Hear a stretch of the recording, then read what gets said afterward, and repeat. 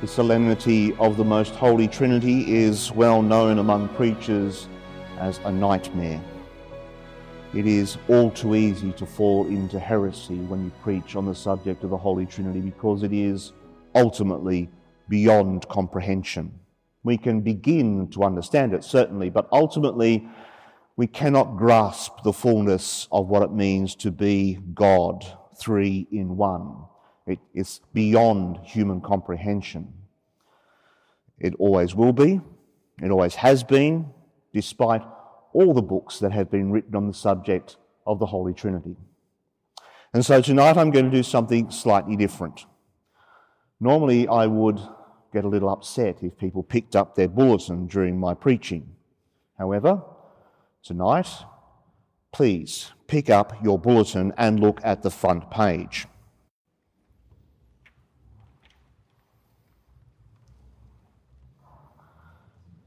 We see there one of the most famous artistic representations of the Holy Trinity.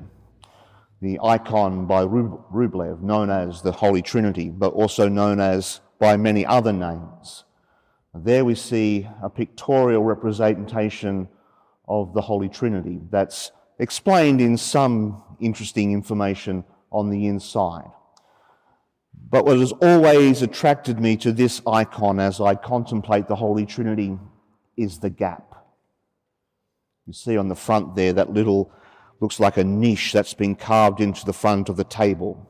There's a gap there. The other three people, the other three persons, Father, Son and Spirit, are around the table conversing with each other, interacting with each other. They are in relationship and community, but there is a gap.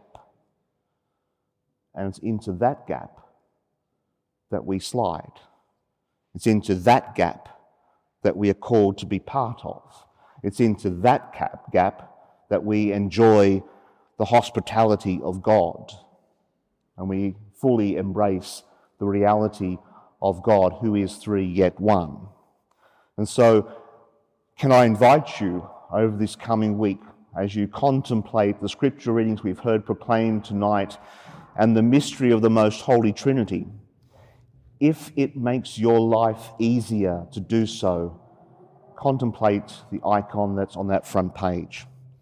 Icons of their nature take us beyond ourselves into the mystery that they represent. And so, contemplate the mystery of the Trinity. Don't try and understand it. Don't try and give words to it.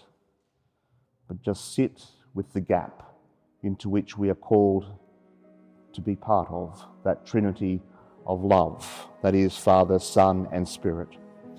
There, in that gap, we find our home.